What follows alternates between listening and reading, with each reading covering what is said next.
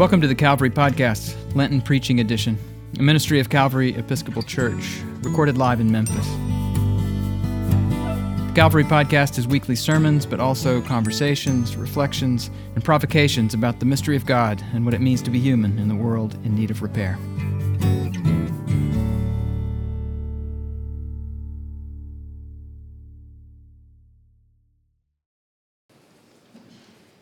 It is wonderful to be here and wonderful to see so many friends out there. And I have to say, when I came in and saw that Gabriel's oboe was going to be played, it's one of the 5 or 6 classical pieces I have on my iPhone.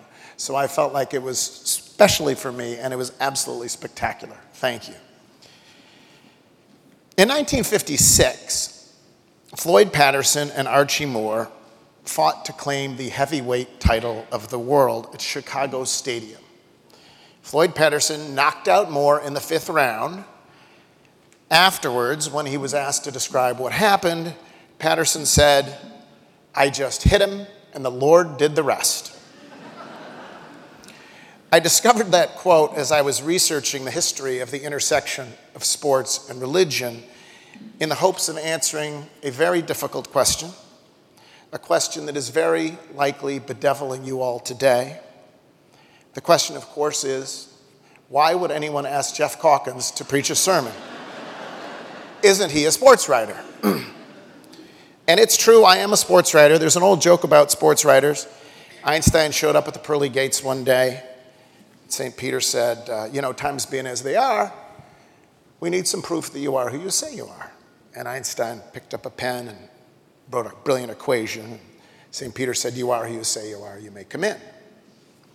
And the next day, Picasso showed up, and St. Peter said, times being as they are, we need some proof that you are who you say you are. Picasso picked up a pen, and a few lines later, it was clear he was Picasso. St. Peter said, you are who you say you are, you may come in. And then a sports writer showed up. Sports writers tend to be a surly group, and so asked, same drill, you need some proof that you are who you say you are. And the sports writer said, why do I need proof that I am who I say I am? St. Peter said, well, Einstein and Picasso just did it. And the sports writer said, who are Einstein and Picasso? And St. Peter said, you are who you say you are. You may come in. Being up here in this beautiful church as part of this historic preaching series is intimidating. Many a time, I have sat exactly where y'all are sitting, listening to the world's great preachers, wrestling with the most difficult questions. It's not that I don't wrestle with difficult questions. It's just they tend to be, how do you spell Krzyzewski? Or how do the Grizzlies keep winning without John Morant? Or, most puzzling of all, how exactly did we end up with a Bass Pro Shop in a pyramid? For the last few weeks, and this is 100% true, I have been dreaming, not necessarily in a good way, about giving this sermon. A week ago, I dreamt that I showed up to hear Micah Greenstein preach, but it turned out to be my day in the pulpit. So I was summoned to the pulpit to preach a sermon that I had never written. It was a little bit like the, didn't prepare for the test dream, only there was that scent of waffles in the air. But throughout all of this, pretty much everyone I've talked to, and I've asked a lot of people for advice, have suggested that I should focus on the intersection of religion and sports. And there are obvious connections. Both have their cathedrals, St. Paul's or Fenway Park. Both have their places to which people pilgrimages, whether it's Jerusalem or Cooperstown. And I understand if you're an Episcopalian anyway, both occasionally involve the consumption of alcohol. But I confess, I tend to resist these two easy parallels, which can be overdone to the point of caricature. Right now, if you go to the internet, for the low price of $29.95, you can buy a figurine of Jesus playing football, and a figurine of Jesus playing hockey, and a figurine of Jesus doing taekwondo. Those of you who are in the market of a professional wrestling Jesus are as of yet out of luck. I do not mean to suggest that the intersection of sports and religion can't have some wonderful aspects to them. James Naismith, who invented basketball, was an ordained minister. But I think I'm going to leave it to others to expand on those connections. As the great running back Jim Brown once said, God ain't got nothing to do with winning a football game.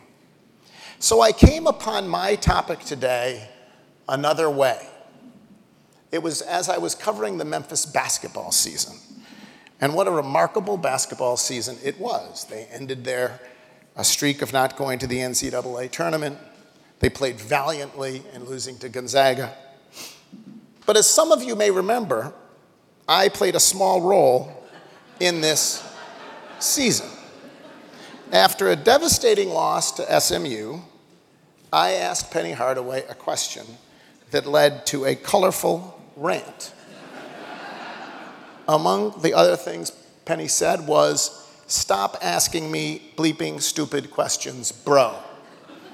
The rant went viral.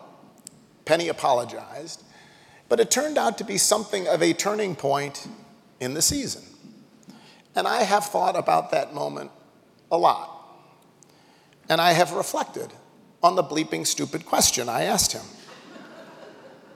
Do you know what it was? I actually have the actual audio of the question queued up. Penny, have you ever lost faith that you can get this done? Let's hear it again. Penny, have you ever lost faith that you can get this done? That was really the question. Have you ever lost faith that you can get this done? The question wasn't about Penny's lineups. It wasn't about his recruiting. It wasn't about his job security. It was about whether he was able to sustain his faith at a difficult time. I don't think that is a particularly stupid question. Indeed, I would argue it is one of the essential questions. Have you ever lost faith? What do you do when your faith is shaking? How do you maintain your faith in difficult times? It was a difficult time for Penny Hardaway. His team had just lost 8 out of the last 12 games. Really significant players were sidelined by injury. Memphis had actually had to cancel a game. Again, it had to be canceled because not enough players were vaccinated. The truth of the matter is, it would have been surprising if Penny's faith hadn't been tested in that moment. And I would argue that in a very larger sense, it would be surprising if our faith hasn't been tested over the last few years. It has been a difficult time. We live in a country where almost 25% of the population remains unvaccinated, and where 35% of the population believes the last presidential election was stolen. We live in a city in which a promising Rhodes student was shot and killed in his Midtown home. We live in a world in which one man, Vladimir Putin, has unleashed death and misery upon the people of Ukraine and the people of Russia, too. It all feels like insanity. Whatever you have faith in, whether it's democracy or humanity or God, I suspect your faith has been tested over the last few years. I know mine has. Particularly, honestly, when that Rhodes student, Drew Rayner, was killed. I am someone who has great faith in the future and goodness of this city. But that tragedy rocked me, and it rocks me still. So where do we turn in moments like these? Where do I turn? And the truth of the matter is, in a very real way, I turn to y'all. And before I explain what I mean, I want to tell you about a conversation I had with Scott Morris. Scott Morris of Church Health. He isn't here this morning, by the way, because he is worshiping elsewhere at a small outdoor cathedral in Georgia. Amen Corner is where they call it. Anyway, I did ask Scott what I should talk about this morning. I went to Crosstown and visited him in his office, and I asked Scott what I should talk about. And he said, well, you should talk about yourself. Don't talk about others. Talk about yourself. I get uncomfortable with that. But he said, talk about yourself, because people really want to know what inspires you. And so I was pondering on that, and then he said, but while you're here, let me take you on a tour of our dentistry clinic. And so he did.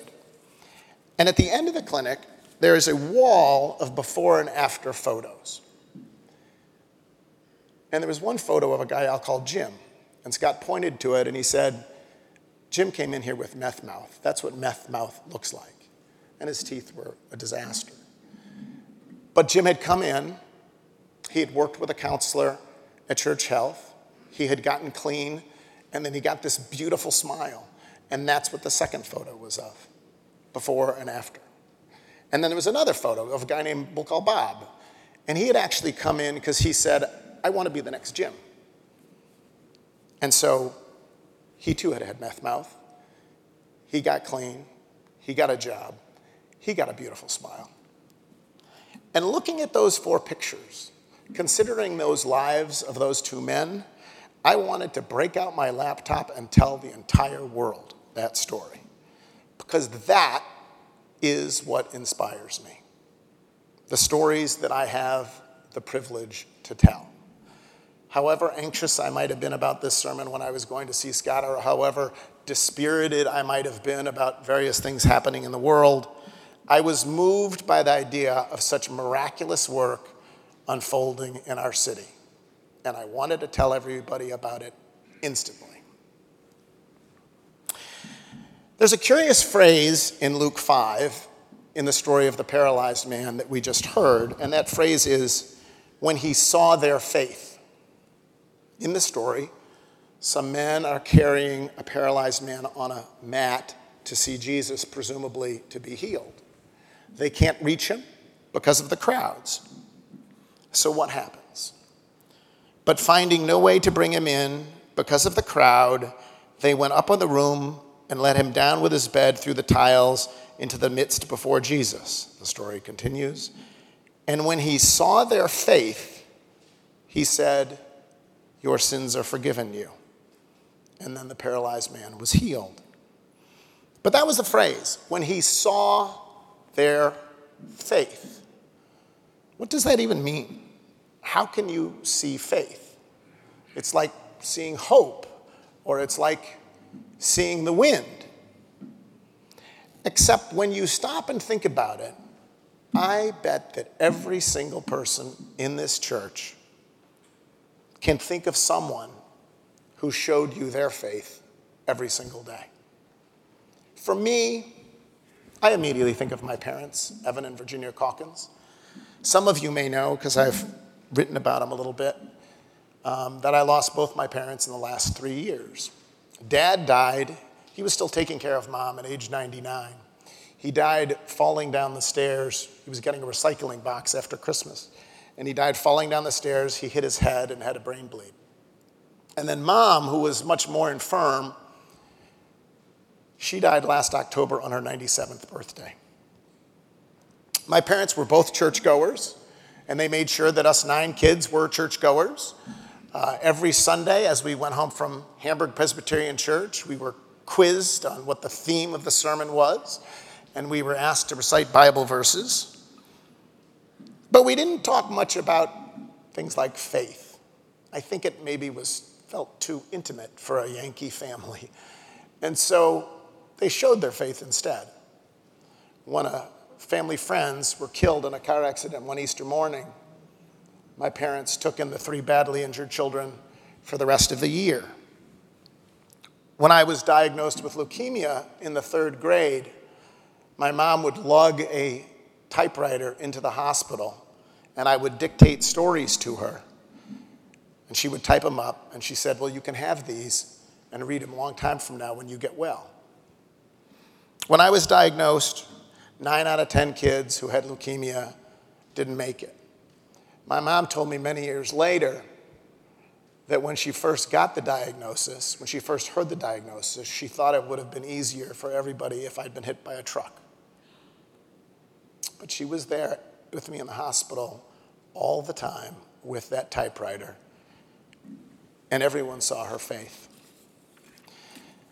The last few years were hard for my parents. You know how it can go. Anyone with elderly parents knows how it can go. But one day my father called my sister Joan, who lives down the street, and said that he thought that maybe Mom had died during the night. When Joan arrived at the house, she saw Dad sitting in the kitchen. And she said, "So did Mom, she's still with us?" And Dad said, "I don't know." And Joan said, "What do you mean you don't know?" Gently she said it. "You're a doctor." And he said, "I didn't want to check because I didn't want to discover she had died and be alone with that." We need each other to get through the hardest times. And we need each other's example to remind us of God's work in the world. That's why my job has been such a privilege over these last 2 decades. Not because I get to cover the biggest games, although that's fun. It's because I get to write about all the miraculous things happening in this city, all the miraculous things happening around us. That is what sustains me. What sustains me is a story I heard just the other day about a young woman named Jade Rogers. She has cerebral palsy. There was a running group in town that was putting together a relay race to run a 50-mile relay. And typically you would think they would, and most of the groups did, the fastest people they could find to have this 50-mile relay. But this team asked Jade Rogers if she would like to run the last 10 feet. It was slow, and it was painstaking, and it was glorious. What sustains me is a column I once wrote about Derek Barton, the former tennis coach at Rhodes. Derek Barton grew up in England. He was a great, great, great tennis player. He was going to be the next Wimbledon champion. Everyone could see that. But then World War II came, and he enlisted, and he fought, and by the time the war was over, his best tennis playing days were behind him. So he came to Memphis, and he formed a very different life. He coached at Rhodes, he coached at the University Club, and he touched thousands of lives. When Derek Barton died, someone got the idea, wouldn't it be nice if some of his ashes could make it back to the old country? And his daughter, so happened that the Archbishop of Canterbury was preaching from this very pulpit. And so his daughter, I don't know, I would have had the courage to do this, but his daughter asked the Archbishop of Canterbury, "Could you take maybe some of my father's ashes and bring them to England?" And he said he would. But she didn't hear anything for a little while, so she reached out for an update. And this is the note she got back. "I am sending you this email from the Royal Box at Wimbledon. I have placed Derek's ashes directly outside the Royal Box at center court." That is the sort of story that sustains my faith in God, in people, and in the meaning of a well-led life. When I was a college student, I used to go hear a preacher named Peter Gomes. Wonderful, wonderful preacher and a splendid writer, too. In his book called The Good Life, Gomes wrote this about faith. "Faith is not something we say we believe, or that we think we believe, or that we believe we believe. What we really believe is what our actions show we believe."